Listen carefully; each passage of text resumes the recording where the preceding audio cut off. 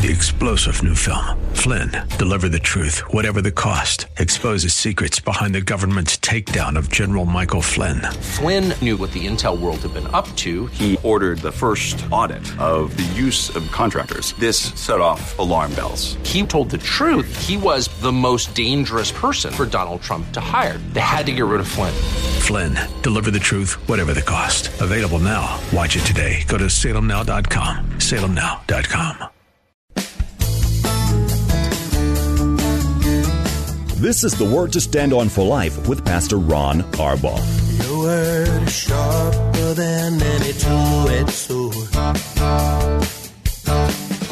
and it cuts deep into my heart. The Word to Stand On for Life is a radio ministry of Calvary Chapel in San Antonio. A live call-in show here to help you answer your questions about the Bible and how to apply the Word to your daily life. For more information on Calvary Chapel, visit our website, calvarysa.com. Get your Bible questions ready and call in now to 210-340-9585. It's The Word to Stand On for Life with Pastor Ron Arbaugh. Running the word to stand on. Keep us down in a solid ground. Word to stand on. Welcome to the program. It's Monday, the beginning of a brand new week here in November. I'm Pastor Ron Arbaugh from Calvary Chapel in San Antonio, Texas, and this is the Word to Stand On for Life, a program dedicated to taking your phone calls, answering your Bible questions, questions about stuff going on in your life, anything that's on your heart. I'll do my best. All you have to do is call us, 210-340-9585. If you're outside the local San Antonio area, you can call toll-free at 877-630-KSLR. That's 630-5757. You can email questions to us by emailing questions at calvarysa.com, where you can use our free Calvary Chapel of San Antonio mobile app. And remember, as always, if you're driving in your car, the safest way to call is to use the free KSLR mobile app. Hit the Call Now banner at the top of the screen. You'll be connected directly to our studio producer. Hey, I hope you had a great day in church yesterday. It was Communion Sunday for us here at Calvary Chapel. Lots of people were at church, and we started the book of Acts. I'm really expecting the Lord to do some really neat work. I told the church yesterday it takes us about a year or so to get through the book of Acts. And I just have this sense of anticipation that God is really going to do something, so you can be praying for us. Tonight here at the church, we've got our men's, women's, and youth Bible studies starting at 7 o'clock. Ladies, you can watch live stream at calvarysa.com if you can't make it here, but that starts at 7 o'clock. And we'll get going. Let's see what we've got here. This is a strange question. It's anonymous. It says, are there any disadvantages to church hopping? The way you put the question surprised me a little bit, because I would have thought maybe you would have said, are there any advantages to church hopping? Because I think the disadvantages are obvious. You never get connected with a body of believers. You never really get to serve in a ministry. You from one church to another. I've always wondered why people did that, and I've come to the conclusion after all these years that most church hoppers are just people that really don't want to invest in the fellowship that God may be leading them to. Don't want to give. They don't want to surrender to anybody's authority. They want the benefits of church without any of the responsibilities. And anonymous, that is really the worst condition we could possibly be in. As I mentioned a minute ago, we started in the book of Acts yesterday here at Calvary Chapel, San Antonio. And we're going to go all the way through it, verse by verse, chapter by chapter. If you were shopping around, hopping churches, you'd never get through the book. One of the big advantages of coming to a church like ours is that if you are here every Sunday, you're going to hear every single word read and or explained in the book of Acts. And you're going to be able to let the Spirit sort of give you some direction based on what's going on in the Word of God.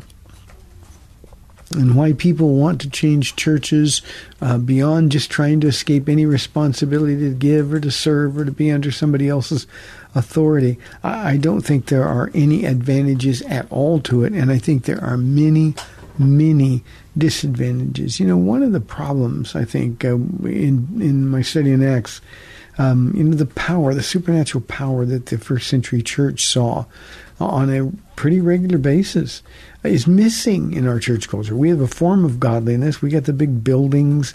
We've got the great performances, the musical performances. But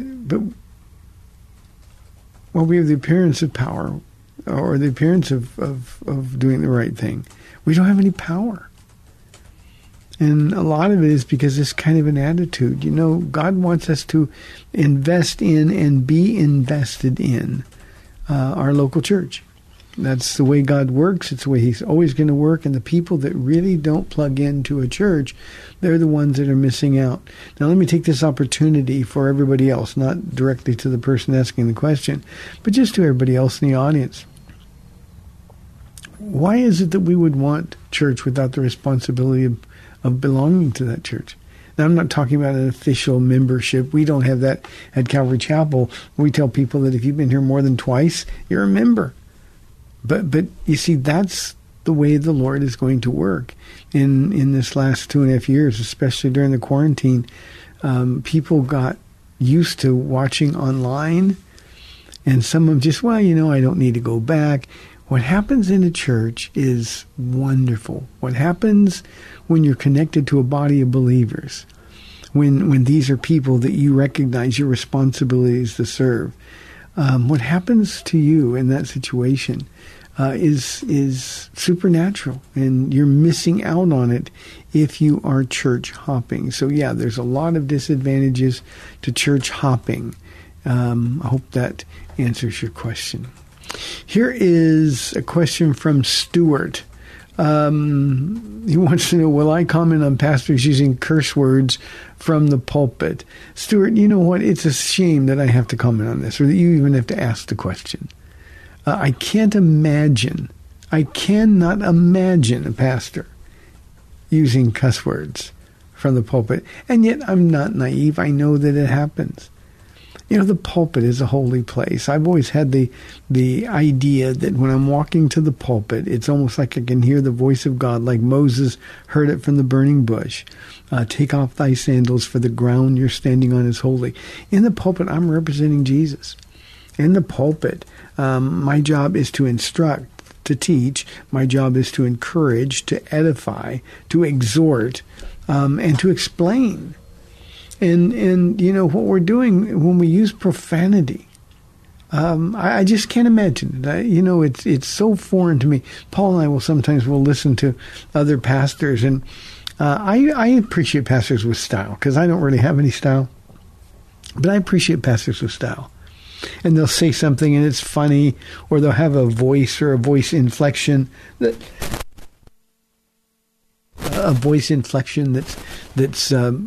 interesting, or they'll have these phrases they say, and I'll look at Paul and say, "Can you imagine me ever saying that?" I heard some this weekend. I said, "Paul, I am going to figure a way to work that into my message tomorrow," and of course I didn't, because I can't. But I like that. I like style. But cussing from the pulpit is just wickedness. It's just wickedness. How in the world would you ever explain that to Jesus? One of the stories in our gospel accounts is Jesus toward the end of his ministry. Some Greeks came to Jesus, and they came to his disciples. They wanted to see Jesus. They came to his disciples, and they said, and I like the King James, sirs, we would see Jesus. And they were asking if they could see Jesus. And of course, he didn't have time for them at that moment. But that's what people need to see and hear when they come to church. They need to see and hear Jesus. And if I'm drawing attention to myself using foul language, oh my gosh, I can't imagine, Stuart, how they would ever explain that to Jesus. So it's just wickedness. It's evil. It's somebody who's trying to be cool. And they're accomplishing just the opposite. So if I were in a church, Stuart, where the pastor ever disrespected his pulpit using foul language, that would be the absolute end of my time at that church. Now, I would talk to him if he would talk to me, but that would be the absolute end. And if he wouldn't go out and apologize, I just couldn't be a part of that church. Dina says, just 3 words, tattoos for women, with a question mark. Tattoos. Dina, I like tattoos. I'm a chicken when it comes to pain, so I don't have any. But if there was no pain, I'm sure I would have quite a few tattoos. And I don't care whether it's tattoos for men or tattoos for women. It's body art. It's not something that is to be confused with Leviticus, where they wrongly use the term tattoo. The context there is cutting oneself, bleeding in the worship of false idols, false gods. So I have no problem with tattoos for women. I'll give you this caution. The more tattoos you have, the fewer numbers of people you're going to be able to minister to. That's all. There are just some people who will not hear from somebody who has tattoos, and especially if there are a lot of them. But frankly, Dean, I think they are attractive. I like the art, the skill that goes into them. Certainly, I wouldn't approve of any tattoos that were vile or wicked or ungodly, but just tattoos. I love the art, so I'm fascinated. I love color tattoos, especially. And Paul and I, when we're with people or we go out and we see people who are tatted up pretty good, we make it a point to use their tattoos to try to talk with them about Jesus. So, Dina, if you want to get tattoos, go for it. And if anybody doesn't like it, then tough. Now, one question. I just thought of this. If you're married, Dina, and your husband asks you not to get tattoos,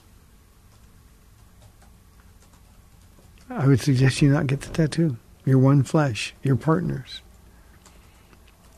Ask him to pray about it. And then you can come to a resolution. But just generally speaking, tattoos are fine. 340-9585. I apologize. My voice is not doing too well, and it's a typical Monday for me after 3 services yesterday. Susie says, how do you get over being disappointed by people, especially church people? Susie, you know what I think? We got to give people grace. You know, we come to church and we think, we still think that you know, we're in a place where Christians are, and Christians shouldn't disappoint you, or Christians shouldn't do this, or Christians shouldn't say that. The reality, Susie, is that church is a big place where a lot of broken people go.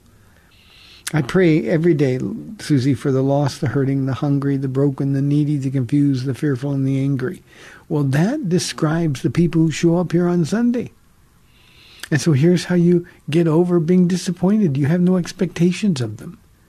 And you minister to them rather than expect to be ministered to by them. And if somebody behaves in a way that surprises you, talk to them. But don't be disappointed. I think when we get disappointed so easily with people, I think our focus is out rather than in. So when somebody disappoints you, just say, you know what, I've disappointed so many people, I'm going to give them grace.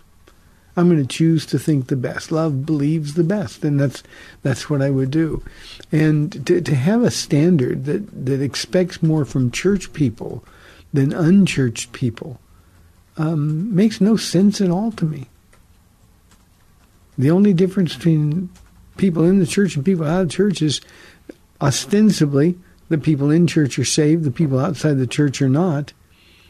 But flesh is flesh. So, Susie, give them a break, give them grace, and pray for them. And when you pray for them, God will change your heart for them. But I think it starts foundationally with just not having any expectations of people. Every once in a while, we'll get somebody who comes to our church. We try very hard to get people to take their children to children's ministry. We've got a great children's ministry here. And when I say great, I mean we teach the kids. It's not just fun and games. We teach the kids, and we teach them the Bible, verse by verse.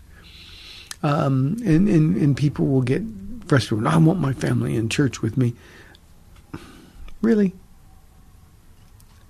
And they will badmouth us or something. Oh, they don't like kids. It's easy to be disappointed in people. Christians ought to be the most compliant people in the world. How difficult is it to come and do what you're asked to do? And then if the church isn't your cup of tea, you don't come back the next time. And it's easy, they get disappointed in us. It's easy, especially for our ushers, the people that are on the front lines, to get disappointed in them. But the point is, remember, they're guests, have no expectations, and give everybody the benefit of the doubt. Look in, don't look out. I think, Susie, that will help. Hope that helps you. 340-9585 for your live calls and questions. This one is from Booker. He said, why did God choose Jews as his chosen people, or even choose any one group of people? Well, Booker, remember, he chose Abraham. And Abraham, with the covenant of circumcision, Abraham was an idol worshiper. With the covenant of circumcision, he became the first Jew, and all his descendants then were Jews. And God didn't pick them because they were smart. God didn't pick them because they were powerful or plentiful. God picked them because, frankly, nobody else would. And it was through the Jews that God would be able to get the most glory. Now, there's other reasons that the Jews were chosen. Obviously, God wanted them to represent him in a world filled with darkness. Just like now, he wants the church, Christians, to represent him in a very, very dark world. But he chose Jews. Now, I think, Booker, we can get some insight from the New Testament. Paul, in writing to the churches in Corinth, he said, God chose the foolish things of the world to confound the wise. He chose the weak things to shame the strong, the despised things, even the things that are not. And the idea of God will bless them, then everybody else could see, well, then their God can bless me. So that's why God chose Jews. It's why he chose you and me, Booker. That was the people. You know, there's not much value in asking the why questions.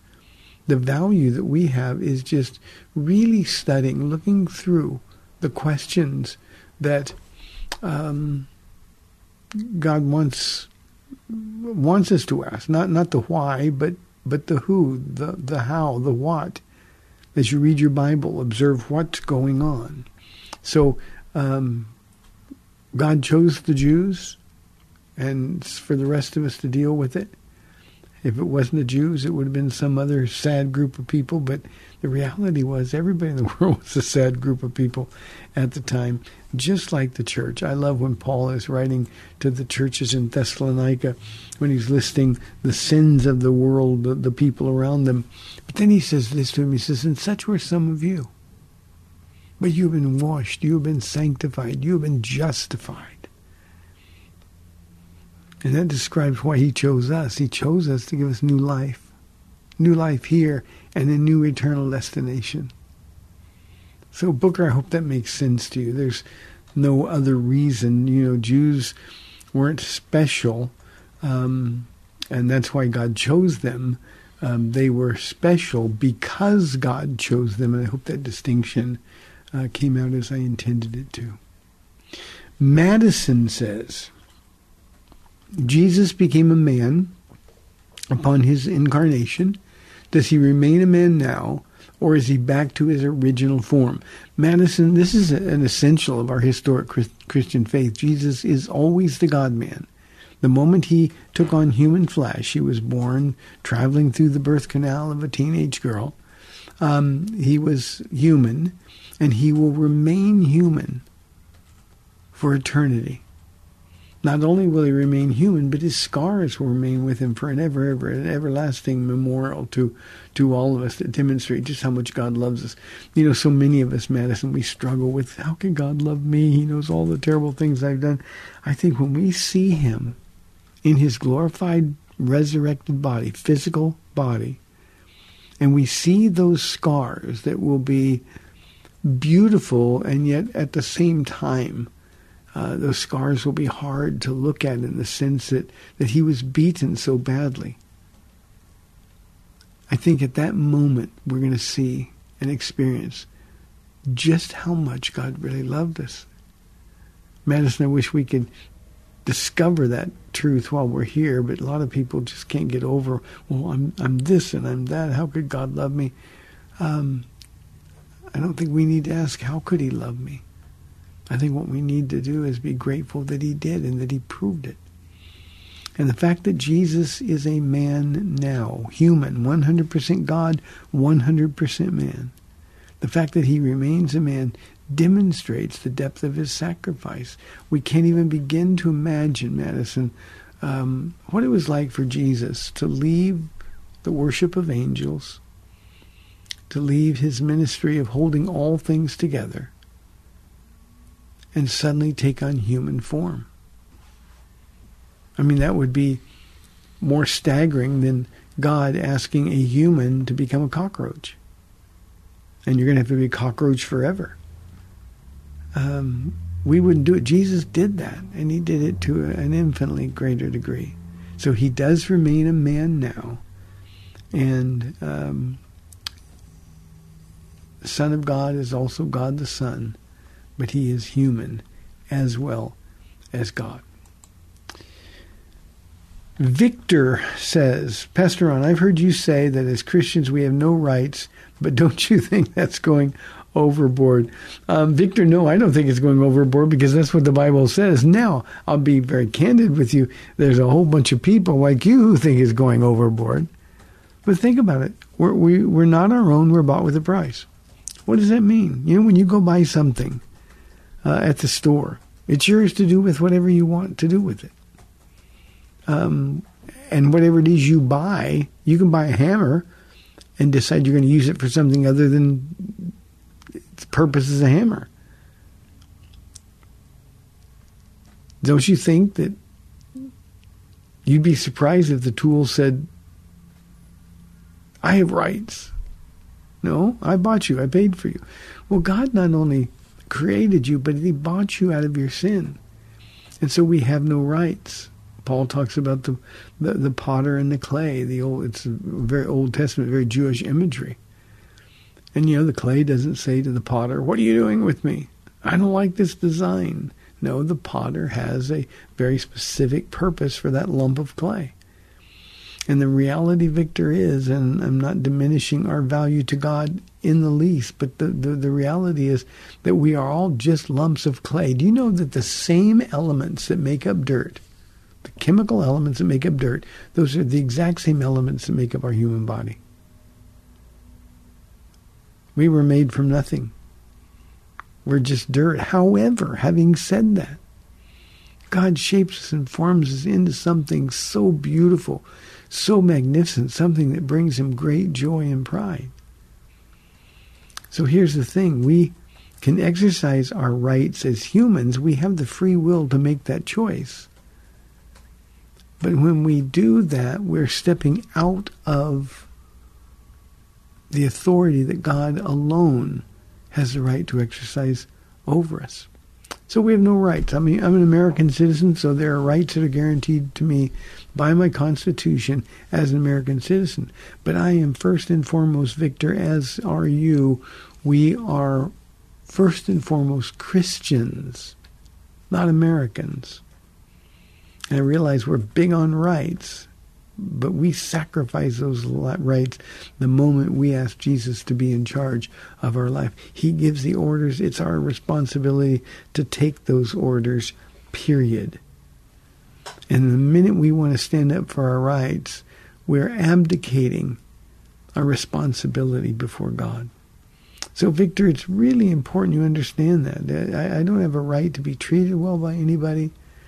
The only right I have is the right to worship my Creator, who also, as I said to the previous question, purchased me out of my sin. And when I'm truly walking without trying to exercise my rights, that's when I'm really free. And one of the things, Victor, that happens when we just surrender to the Lord is we realize that we're really not missing anything at all. In fact, He's made our lives so rich and so full. And what appears to be a sacrifice when we come to faith in the Lord, or when we're young or immature Christians, turns out not to be a sacrifice at all. I like movies. I really like movies. But I can hardly watch movies anymore. God's asked me not to go to R-rated movies. Again, I'm not a prude. But just in respect of my calling, I don't go to movies where God's name is taken in vain. So pretty much I don't go to movies. You know what? That really wasn't much of a sacrifice at all. It's just easier and richer being with Jesus. Hey, we've got 30 minutes in the program. The phones have been quiet. We'd love your calls, 340-9585 or toll-free 877-630-KSLR. We'll be back in 2 minutes.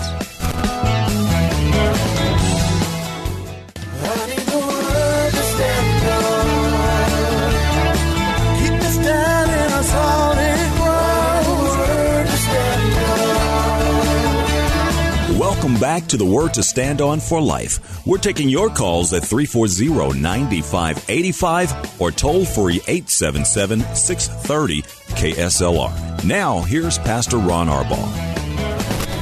Welcome back to the second half of our program. Sometimes 2 minutes goes so quickly on that break.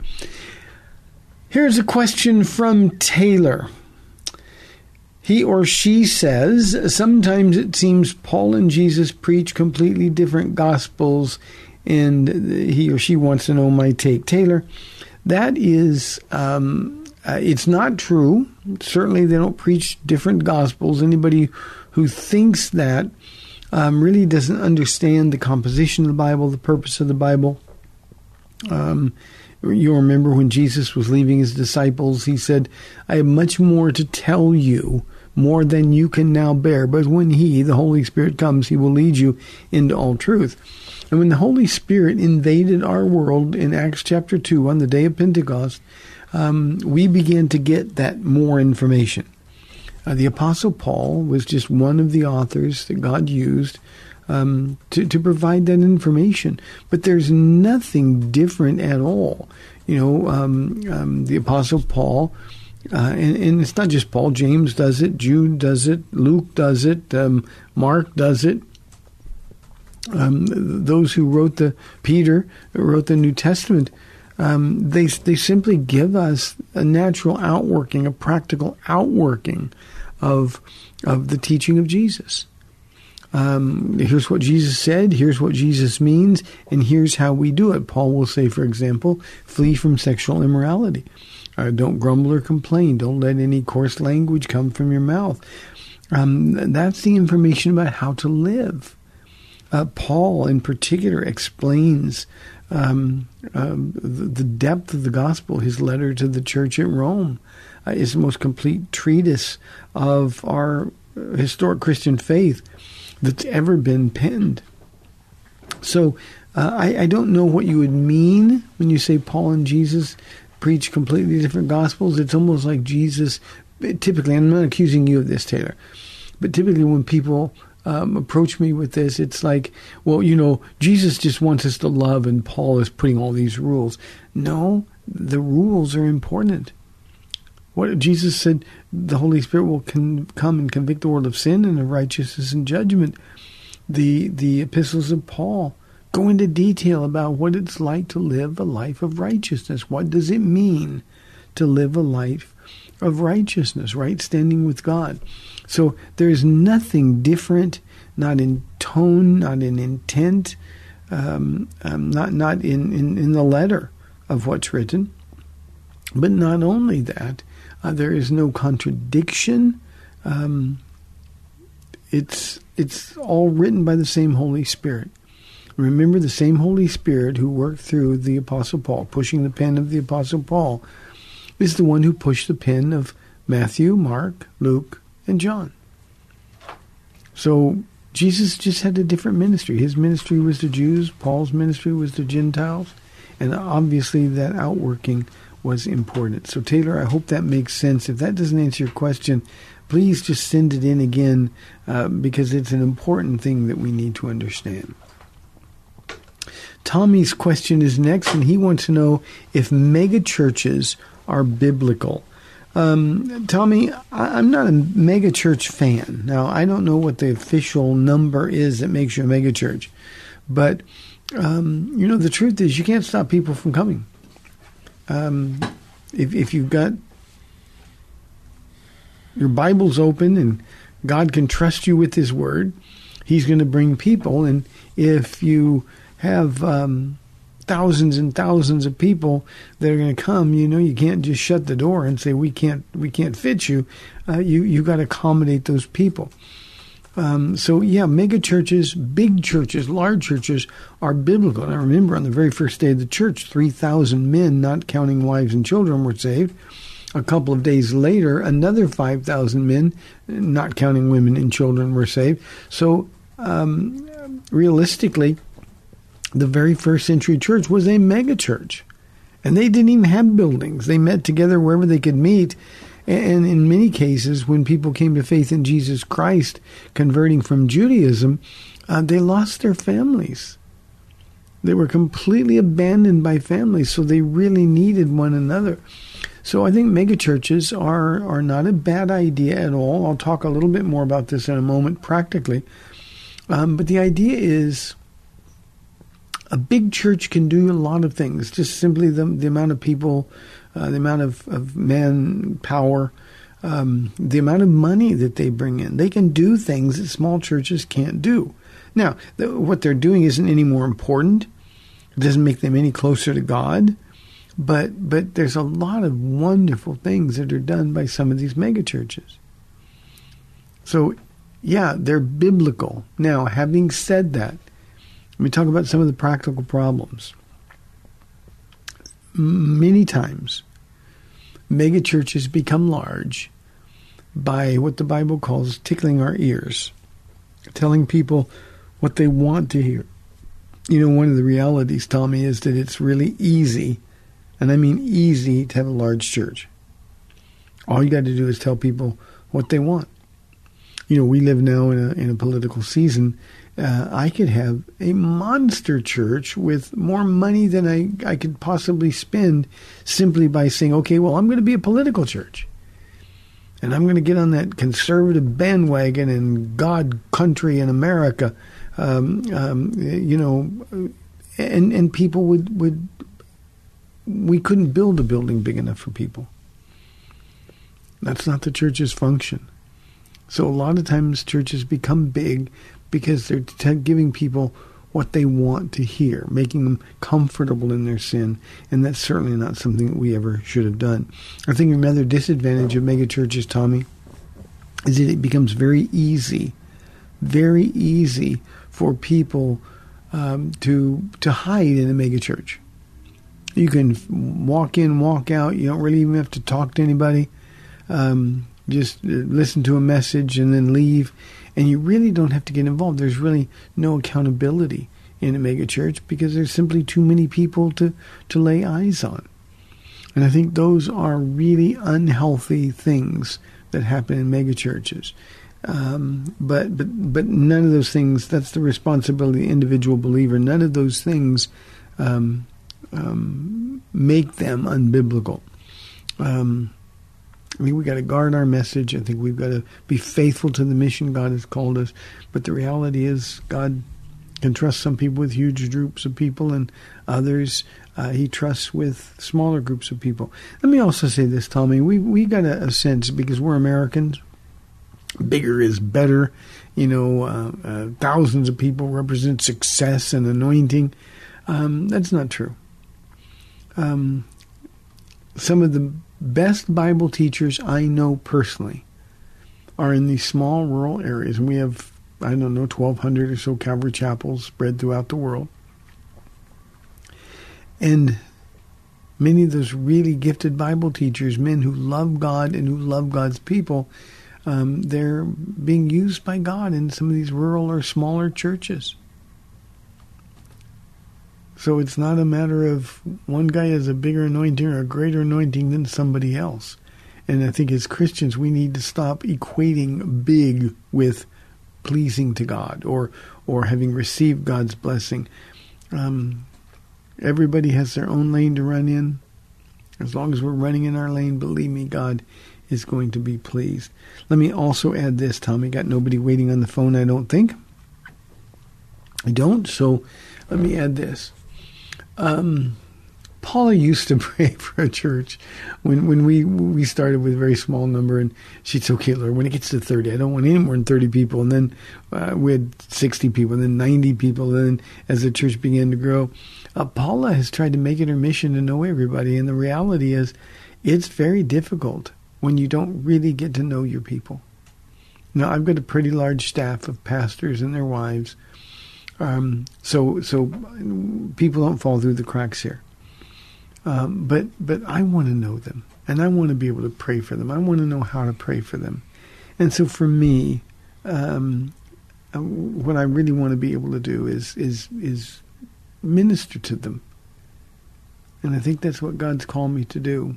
We have a lot of people that come to our church, small facilities, so they can't run and hide, but we got a lot of people. And while I love my church, I would not be at all uncomfortable if there were fewer people here, just in the sense that I would really like to be able to get to know them. I get my heart broken when people are going through things and I don't know about it or find out about it until after the fact. And I will chew, and I'm a nice person, but I will chew them out. How could you go through this and not let me know? I could have been praying for you. Sometimes the church gets too big for that to happen. Thank you for the question, Tommy. Elijah. Well, I talked about politics a moment ago. Here's a political question. Elijah says, I think God is leading the Republican landslide in order to get us back to God. What do you think? Elijah, I think you are delusional. Now, I say that with love and respect. But name a single Republican who has ever or who will ever get us to return to God. As far as I know, Elijah, our Bible teaches us that it's the Holy Spirit who leads us to God. Is that incorrect? Our Republican, and I'm a conservative guy, but believe me, our Republican politicians are no more going to spark a revival or even, I mean, you can't even get one to say I'm a born-again Christian. Very rarely will somebody do that. And then even those that do very rarely ever govern as consistently Christians because they're going to get hammered in the media. Unlikely they wouldn't get reelected. So God's not leading a Republican landslide. In fact, we don't know for sure if there's going to be one. It appears that there's going to be a significant change in the government structure in our legislative branches. But no Republican has ever gotten us back to God. Now, let me tell you why I think a conservative change in government would be better. Because at the very least, we'll put the brakes on this full free fall, this descent into sin. But no, Republicans aren't going to lead us back to God. We need to understand our kingdom is not of this world. God's not dealing with nations anymore. He's dealing with individuals. And if you think your candidates being elected is going to change things, then I think you really need to open your Bible. Elijah, let me say one other thing to you and to so many others who take the position that you take. We need to remember that the people that vote differently than you do, God is crazy in love with them. And they need to be the object of your ministry. You should be praying for our president, for our vice president, for our senators, for our congressmen, our Supreme Court justices, our governors, our local leaders. You should be praying for them all, praying Christ for them. And you know what's really scary about this whole idea, Elijah? You look at the condition our country's in, and you see the leaders of our country, people that can't get out of their own way. They can't construct coherent sentences. And then you look at the Old Testament principle that God gives us the leadership, the government we deserve. That's terrifying. We have so abused God. We have so put him out of our day-to-day lives. The leaders who are going to stand before God trembling in fear during the Great Tribulation, when hailstones are being poured down from heaven as a judgment. The small and the great alike. The housewife, the janitor, the cop, and the president, the governor. They're going to be in the caves alike, shaking their fists at God. If we get the government we deserve, then we're really, really in trouble, Elijah. We are really, really in trouble. Let's go to Lucy from Universal City on line 1. Lucy, thank you for calling. I'm tired of talking. Hi, Pastor Ron. How are you doing? I'm doing well, thank you. Good. Okay, my question has to do with the last Calvary Crafters meeting that we had a couple of weeks ago. We have been studying 1 Timothy, and it happened to be chapter 4 when this came up. Now, we have a few ladies that are really Bible scholars, and I'm really so happy to be part of a group that really digs in. So we tried to answer this question, and I want to bounce it off of you just to make sure we said the right thing and did the right thing, because we're meeting tomorrow, and I don't want to have said anything against this situation without clearing it with you first. Okay, here's the question. When Paul tells Timothy all about the requirements of being a pastor and that a deacon also should be a good example in his home and in control of his children and et cetera, the whole family working together towards the common goal of serving the Lord. What happens when the kids rebel, and as they grow and go into the teenage years maybe, and they're looking at other things besides what mom and dad have told them about Jesus and who they are and who Jesus is and all that, how should that type of pastor be dealt with? Is there anything in the scriptures that says that the pastor should step down if his kids are in rebellion? And, of course, I'm tempted to say what I and others had made the comment of, unless you want me to, just to clarify if we said the right thing or not.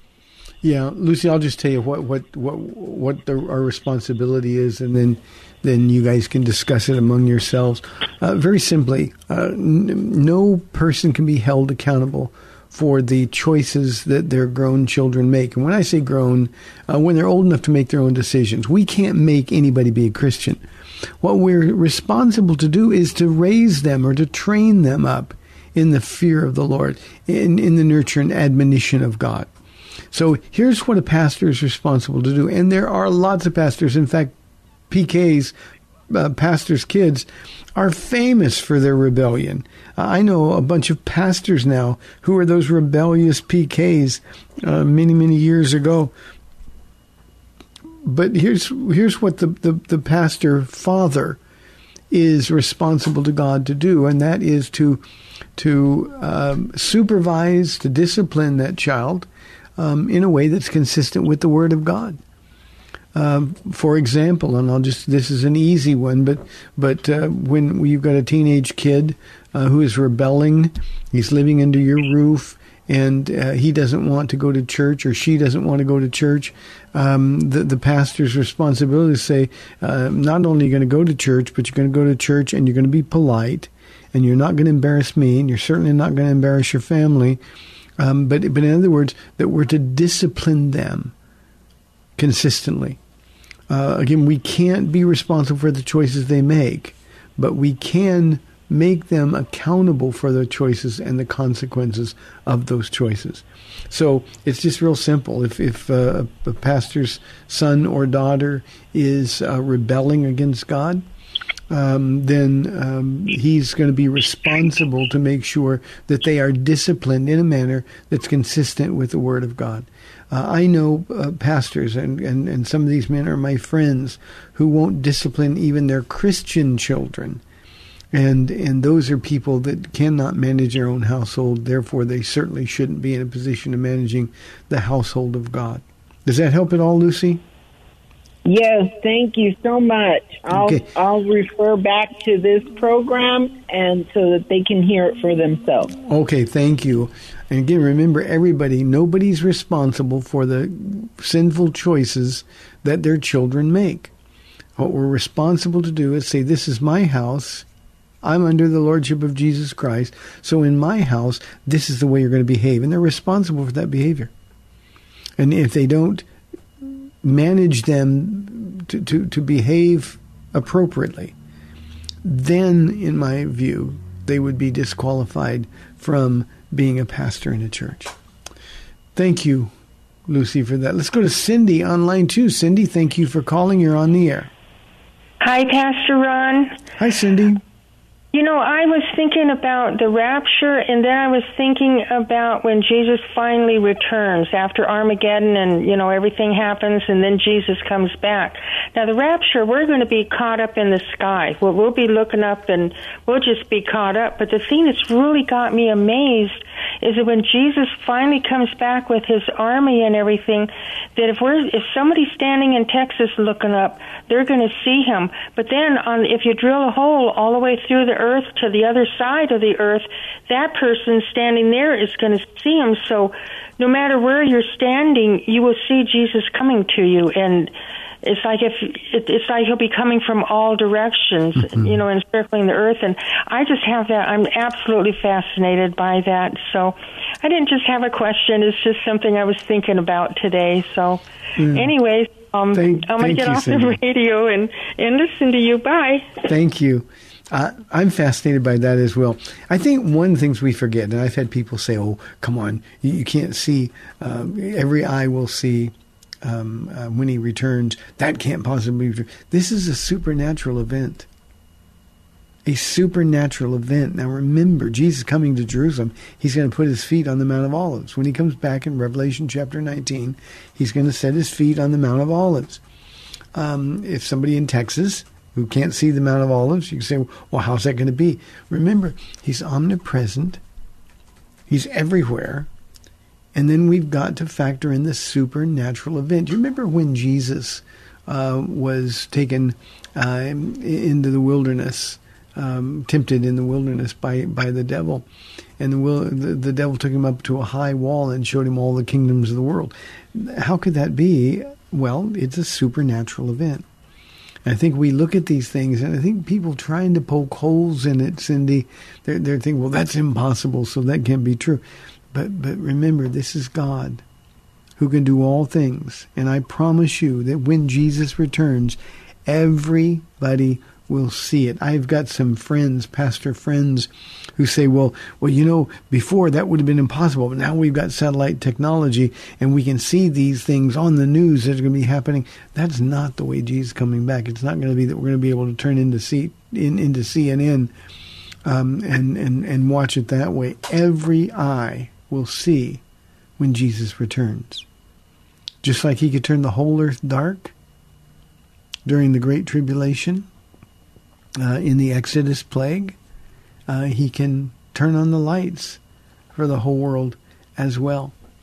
So just think of it from that perspective, Cindy, and it will be an amazing thing. The other night when we were going home, and I think it was Friday night after church, but there was a lightning display in the sky that was just brilliant. And the lightning was far away. There was no thunder, so it wasn't close lightning. And it was actually behind the clouds that were in the area. And so the lightning was lighting up the clouds. And everybody was amazed. Look at that. It's beautiful. I know some people said, Pastor Ron, we just pulled over and watched it. If Jesus can light up the sky with lightning, imagine what he'll do with the one who said, let there be light, and there was, when he comes back. So nobody's going to miss it. Nobody is going to miss it at all. Final comment on this, Cindy. In the Great Tribulation, at the 3.5-year period of the Great Tribulation, Moses and Elijah are going to be killed. Their bodies are going to be desecrated, dragged through the streets, a big party for 3 days, and then they're going to come to life, and everybody will see that as well. Well, that's going to be something that more likely will be seen via satellite all over the world, because the whole world, I promise you, is going to be tuned in at that. But when Jesus comes back, it's not going to be that at all. It's going to be Jesus. We're really going to see Jesus. Hey, thank you for tuning in, and thank you so much for putting up with my voice today. I love being here with you. My name is Ron Arbaugh. I have the privilege of being the pastor at Calvary Chapel of San Antonio, Texas. We have our men's, women's, and youth Bible studies tonight at 7. May the Lord bless you and keep you. Lord willing, I'll be back tomorrow at 4 o'clock on AM 630 The Word. We'll see you then. Thanks for spending this time with Calvary Chapel's The Word to Stand On for Life with Pastor Ron Arbaugh. The Word to Stand On for Life is on every weekday afternoon at 4, and Pastor Ron invites you to find out more about Calvary Chapel at calvarysa.com. The Word to Stand On for Life was sponsored by Calvary Chapel of San Antonio.